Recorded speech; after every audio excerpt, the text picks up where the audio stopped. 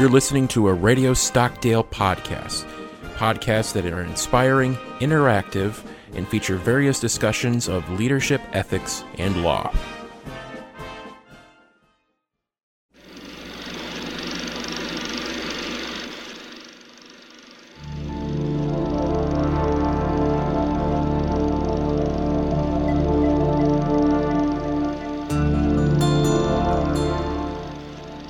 Welcome to Philosophy at the Movies, a podcast where we discuss themes in the history of philosophy through the medium of films. I'm Alex Baker, and joining me as always, Sean Baker. And today's topic is the 2000 film Unbreakable. So this film follows a man named David Dunn. In the beginning we see he's on a train heading back to Philly from New York. And as he's reading there, as he's sitting there, a woman sits by, and he becomes attracted to her. He's married, but he takes the wedding ring off, tries to flirt with her. She turns him down and leaves him. And right as that is about to happening, the train speeds up very fast and then crashes. Yeah, we don't see the crash. Yeah, we just see him realizing, something's wrong. And I kind of like that scene because as he's flirting with this girl, this woman, this little girl in the seat ahead of him is kind of watching him do this. And she knows what's going on. And she just gives him this, are you kidding me look, you know? But then he looks at her and she's got this panicked look. And then he realizes that the train's traveling very fast. And then it doesn't show the crash. I think that's very effective, by the way. Yeah, and I forgot, that's not the opening scene of this movie. The opening scene takes place in the early 60s. This woman is giving birth in like a department store or something. Yeah. And the doctor is called in, and the doctor gives a look at the baby and knows that both of his bones have been broken and there's something seriously wrong with the baby. Yeah. So but that's a flashback, and this is taking forward in the present. Right. And anyway, he wakes up, he's in a hospital, and he's in the background. This is a brilliant shot. He's in the background. The foreground, we're seeing this operation on this other person of the train crash. Yeah, the only other survivor of the crash. Yeah. And they're operating on him, but you can tell it's hopeless. Yes, and so you see his last breaths, and then you also see blood kind of spreading and the cover there. Again, very effective. Yes, and then what we're looking at David Dunn, there's not even a scratch on him. And even the doctor he's consistently like, where were you sitting? Did you get up? He can't explain how this guy, out of everyone else, not only survived, but is pretty much okay. Yeah. There's not even a scratch or a concussion or anything. Yep. So after that, he comes back home, and he has a son, and he's married, but it looks like they're trying to go through a divorce. He was going on that trip to search a job in New York to leave Philly. Yes. But then later on, he attends the funeral services because everyone else on that train died. And while he's attending the services, somebody leaves a little note on his car window saying, how many times have you been sick in your life? He asks his wife and his kid. They don't really remember. He asks his employer, because he is a security guard at a football stadium. He figures he says, all right, you didn't take any days off. I'll give you, a $100 a week raise. Yeah, the boss takes it as an opening gambit in negotiations to get a raise. Again, a very clever part of the film there. And eventually, the card leads him to a man named Elijah. Yeah. And we find out through more flashbacks, Elijah was that baby. Yes. He was born with this condition where apparently something wrong with his bones where they don't produce enough fiber to make them strong like everyone else's has, and he's very brittle. He's had many breaks in his life, and he walks around with a cane. If he gets hurt too much, he has to be stuck in a wheelchair. Yeah. And he realized, but he also has this obsession with comic books, because when he was a boy, he didn't want to leave the house because of his condition, because he was afraid he was going to get hurt. But one of the tactics his mom used to get him out of the house was right outside the house in the little playground area. She would give him a comic book every day. And it's the only way he could get that is he had to go out there and get it. And over that, he develops this obsession with comic books. He's a complete expert. He sees them as pieces of art. Yes. And he even gets offended when the one guy wanted to buy it for his 4-year-old kid, and he goes on this rant like, "This is not a toy store.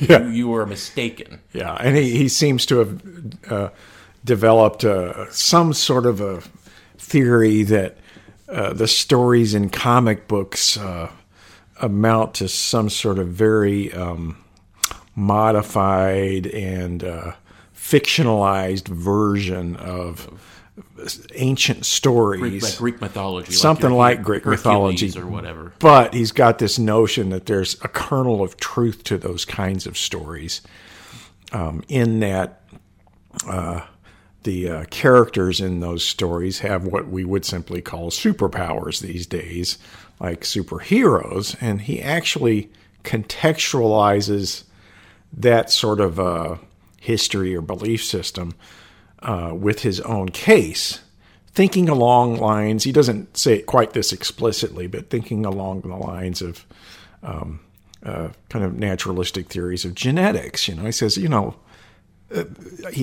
talks with David about this. Dunn, he says, look, there's like a spectrum of cases. I'm on the really low end where mutations or whatever have really done me in and made me less fit to survive. Well, doesn't it stand to reason that a vast majority of the populace will be some kind of in the middle gray area where nothing too deleterious has happened to them? They haven't suffered any serious mutational damages.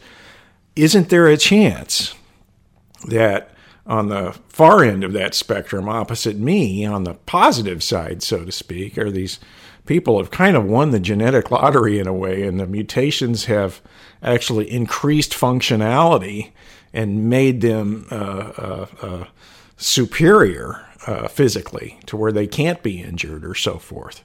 And clearly he's set, we see this progression with his character that he kind of adopted this point of view, this belief, and makes it, spoiler alert coming, kind of his mission in life to find those few on the positive side of that spectrum. That's how he meets, he goes to the, Dunn goes to the comic book art store, meets Elijah, and he tells him, if there's someone like me out there, there must be someone like you. And I've been waiting, because there's been a number of disasters, a plane crash, he mentions it, and he says, I was waiting for that one word in the headline, one survivor, unharmed. Yeah. And he found it with this, and so he thinks that he has a purpose, that there is a purpose for him. Yep. And going to that meeting, he takes his son along, and so his son now also is buying into that idea that his dad is a superhero.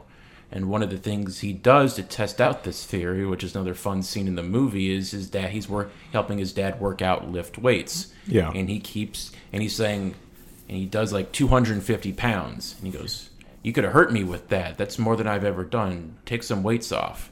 But he doesn't know that his son is putting more weights on. Yeah. He's still lifting. He's got this strength.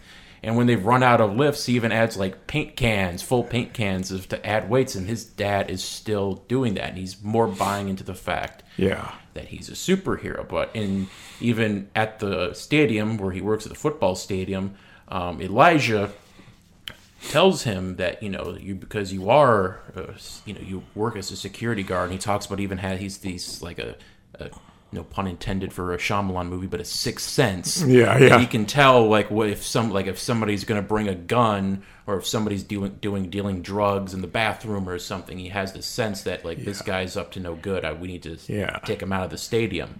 And he keeps asking him, because he's Dunn's telling him about this, or he sees him doing it. He says, "How is it that you have this ability?"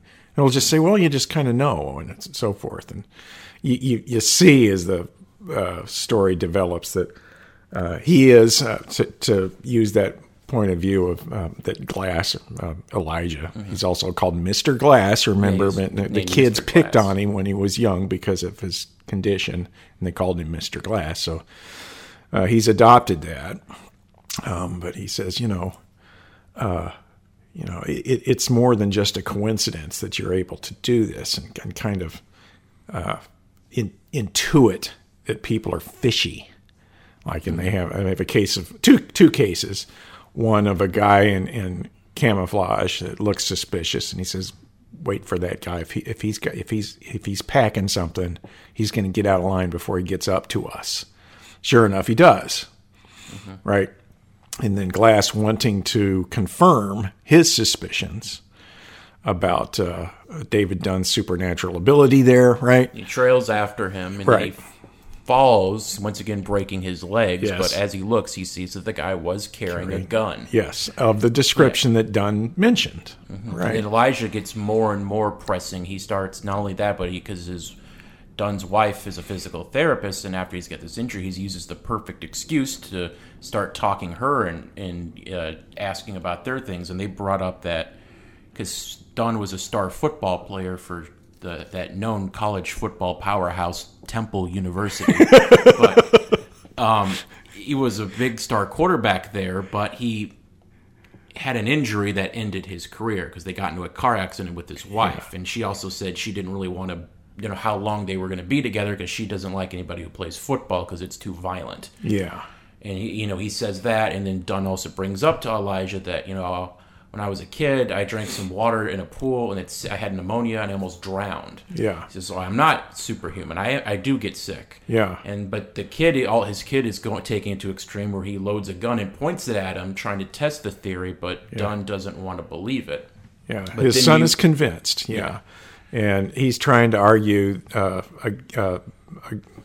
with his son and Elijah that he's not a superhero. And he does point out this fact that he almost drowned as a kid.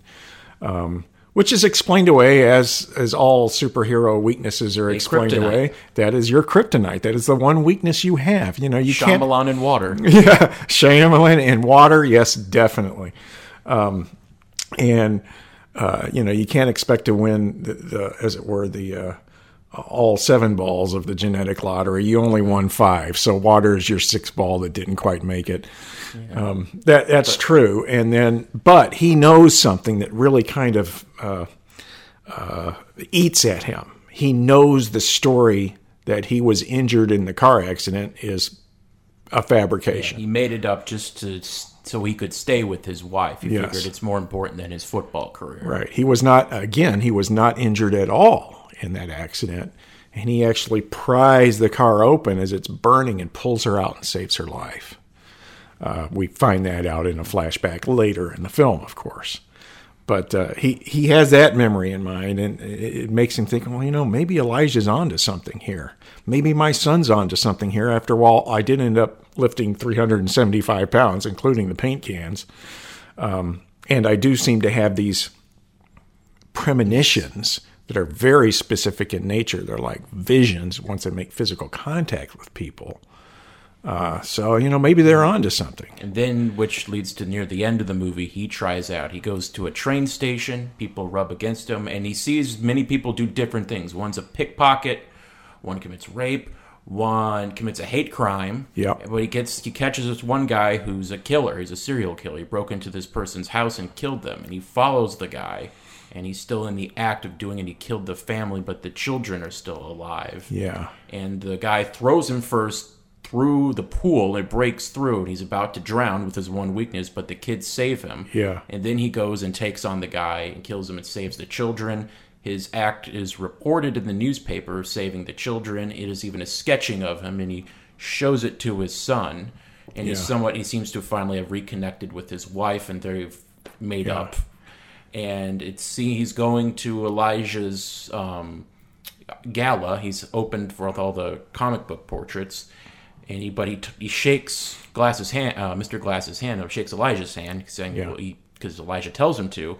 And then he has the premonitions that all these recent tragedies, including the train crash that he was on, was caused by Mr. Glass. He was doing this in order to find that headline, find that person, so that would give him meaning in his life. Yeah. And then in my main criticism of the movie, it ends a little bit abruptly with, I call it Animal House ending, because you just get the text that they said they turned him over to the authorities, and now he's in an asylum for the criminally insane. And that's how the movie ends, which I don't like. But I don't know why. I actually kind of did like the way it ended. It's even with abrupt. The text. It is abrupt. But it might have been a little too melodramatic and comic booky to have the people come and put him in a straitjacket and take him out. It was less so. What I find interesting about the film in general is it tries to take the superhero trope, if you want to call it a trope, or the story, I guess, and in a way, oddly enough, kind of bring it down to earth. Yeah. And the whole kind of naturalistic framing that they give it, he's just kind of doing this a little bit of a demented search and research, trying to find somebody that's kind of won that mutational lottery as opposed to him. Vast majority of people that, have mutations occur in their genetics, it ends up being not good for them. He's an example, but he thinks, there's got to be just the kind of the rules of probability. There's got to be a few cases where it really works out good for the person. He seems to be thinking that way. And it's inspired by his mom's trying to inspire him and to not be agoraphobic and afraid of those kids that are picking on him. And she quite innocently puts that gift out there in that playground, says you have to go out and get it if you want to see what it is. It's a comic book. And she explains to him, this guy has these certain powers. And that kind of plants the idea. Right. Mm-hmm. So you see he grows up and he's really taken that on board. And it's actually, you think he's managed to make a successful life and a fulfilling life out of dealing the artwork that's involved in comic books and graphic novels.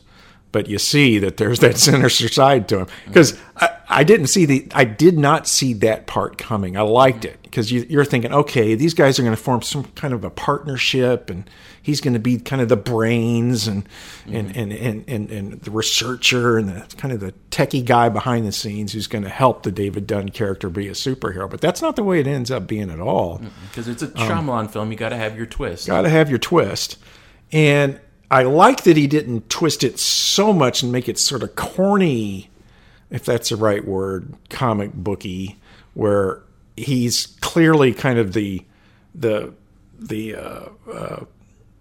evil. What's the word I'm thinking of? Supervillain. The supervillain, megalomaniacal Lex Luthor, right? And who needs the antagonist so that he has meaning in life. It's not quite like that. He's not looking for an antagonist. He's not Lex Luthor. He is almost just a researcher looking for that one diamond in the rough. And I like that this movie treats that character that way. Mm-hmm. It makes him also more human, less comic booky, the way that they did with Dunn as well. But unfortunately, apparently, M. Night Shyamalan could not leave this alone. We'll get to those sequels later. Yeah, he made a sequel where it's more like, Glass is more like Lex Luthor and just the typical bad guy. We'll get into that a little bit later. But what I do, because I would probably, unpopular opinion, I would say this is probably my favorite of his movies. I like this even more than The Sixth Sense, which everyone always says is the best. Yeah. What I really enjoy is that even though this is a superhero movie, this isn't like flashy superheroes. Like he has super strength in this like ESP Sixth Sense, but it's he's not like lifting a building. He's not like the Hulk where he can lift a tank with just a finger. Yeah. Like he's got super strength, but he's not that strong. Yeah. And there's not like something like say Cyclops in X-Men where he's shooting laser beams out of his eyes, and that restrained, almost like not even superhuman, works really well. And like this was 2000, and so like in today's day and age where there's literally almost a comic book movie or series or television show out like every month, like this is the one where it really kind of took it seriously when you got away from like the early Christopher Reeve or Tim Burton campy Batman and Superman. This was one that said, let's take a serious look at this. Yeah, and again, that brings me back to the thing I like about it too. I think we're saying the same thing. This is a movie, clearly he's made some effort to make the superhero genre plausible plausible because almost every other superhero here, kind of a implausible tale of how they got their superpowers, or they just have them. A bite from a radioactive spider makes you suddenly able to do all these crazy things. You're an alien. That's how come you have these crazy abilities, Superman. But here, again, it's not quite stated as explicitly as I did, but the premise is plausible. Just considering as it were, the mutational genetic lottery. According to Glass, there's bound to be. And I'm going to find him or them. He doesn't really say there's only has to be one, but one of those lucky few whose mutations have imparted functional advantage in a single go, as it were, instead of over the very long period of time with natural selection. It's unlikely to occur, but still, it's plausible that somebody could just get really lucky with what happens with their mutation, so to speak, so that in a single generation, in the person of a single person, you'd have somebody like Dunn, and they don't overdo it. Like you said, he's got unusual abilities, at least physically, but they're not totally out there. Yeah. He can lift 375 pounds. He can't lift a car, for instance. He has to struggle to peel that door off. So that's realistic, too. And that's well in line with stories we've all heard of people under extreme stress in situations like that, able to do superhuman things because the adrenaline's pumping and it's infrequent, but he's able to do it more frequently, but not without effort. And he still has, like I said, a nod to the genre. One weakness. He can't handle water that well. And by the way, I like the fact, it is Shyamalan. He's got the Martians, the Martians, the aliens in Signs, for some reason not aware that this planet is 75. Water. Yeah, come on.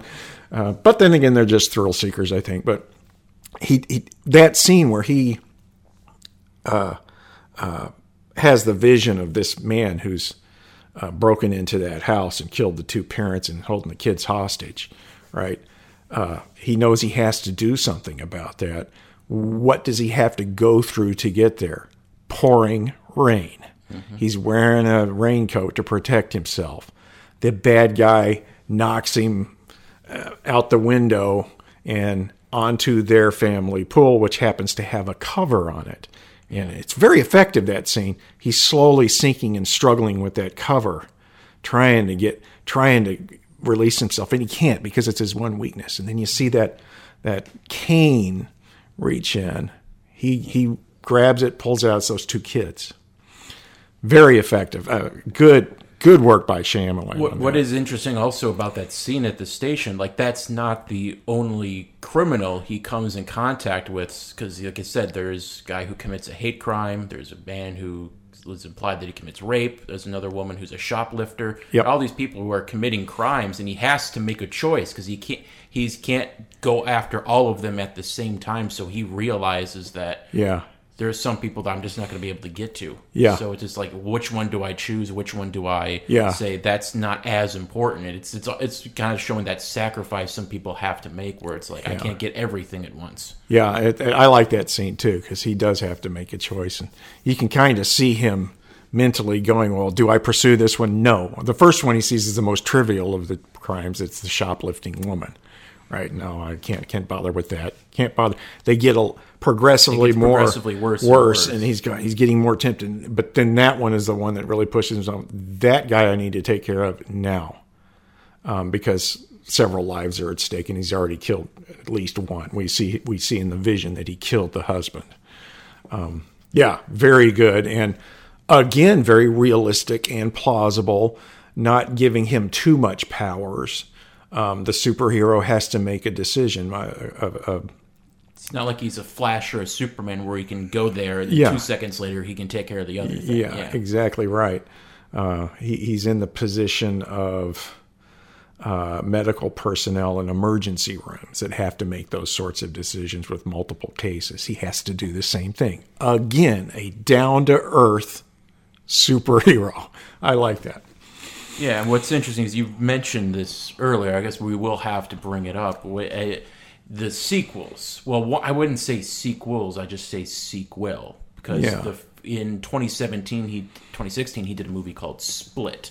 It's a completely different character about this guy who has all these like hundreds of different split personalities, but basically the one thing is one of them is called like the Animal, where he has like these animal-like abilities where he can crawl like super fast, and he's just like Dunn. He has strength, but he's a villain. He kidnaps these women, one of them escapes, and then the police come after him and he runs loose. But at the very end of that movie, in a post-credit scene, just like every other superhero movie nowadays, people are in a bar or somewhere looking at the headlines that this guy escaped, and so this was similar to what that one crazy guy did. What was his name? And then it cuts over to Bruce Willis, and he says his name was Mr. Glass. So and then it's because that film was a big hit. It's a good movie. It set up Glass in 2019, and you didn't watch it. I saw it when it came out, and I did not like it at all. The big problem is that, just to summarize the plot a little bit. It takes place, 15 so years later after the first film. His son is actually working with him, and they're running down, catching criminals. Glass is still in an institute, but he's now going after the guy from Split. And as he's going down, they're both captured. And this woman is like a psychiatrist or something, says that, you're not really superhuman. I specialize in people who think they have superhuman abilities. And they're kept there. Glass somehow makes an escape because he hears that there's this new building going to be open, and he wants to cause terror and havoc and have these two guys fight out and showing their superhuman abilities, but they don't want that. So they get into a fight instead in the parking lot. And what I don't like is they kill both of them. One of the guys, there's a little puddle of water, and they shove Dunn's head in it and drowns him and kills him. But anyway, as he's dying, the woman, the psychiatrist, grabs his hands, and because the big Shyamalan twist, it reveals that she's part of this secret society that is preventing the information about superhumans from the public. She doesn't want that. Yeah. So they both die, and she thinks that she succeeded in her job. Yeah. But because the mom, Glass's mom, she's still alive, she collaborates with this woman that escaped in the movie Split, because she feels somewhat like Stockholm Syndrome, wants to help the guy from Split. Yeah. And then Dunn's son, they all work together.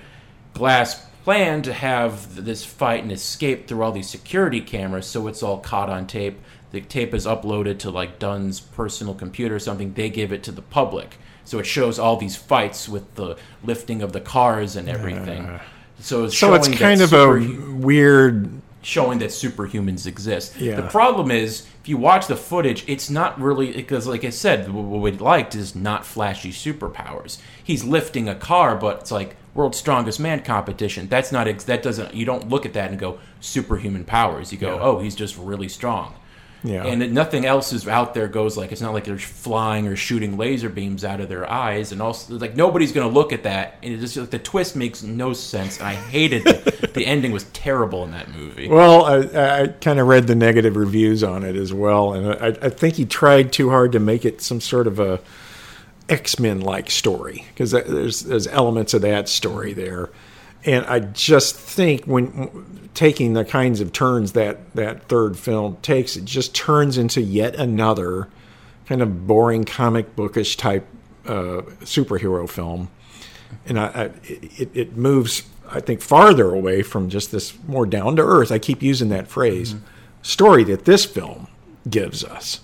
Thank you for listening to this week's episode of Philosophy at the Movies. You can find this podcast and more podcasts produced by the Stockdale Center by visiting the Radio Stockdale page at usna.edu. This program is hosted by Radio Stockdale. There you can also listen to their podcasts such as Ethics and the Naval Warrior and The Do-Over.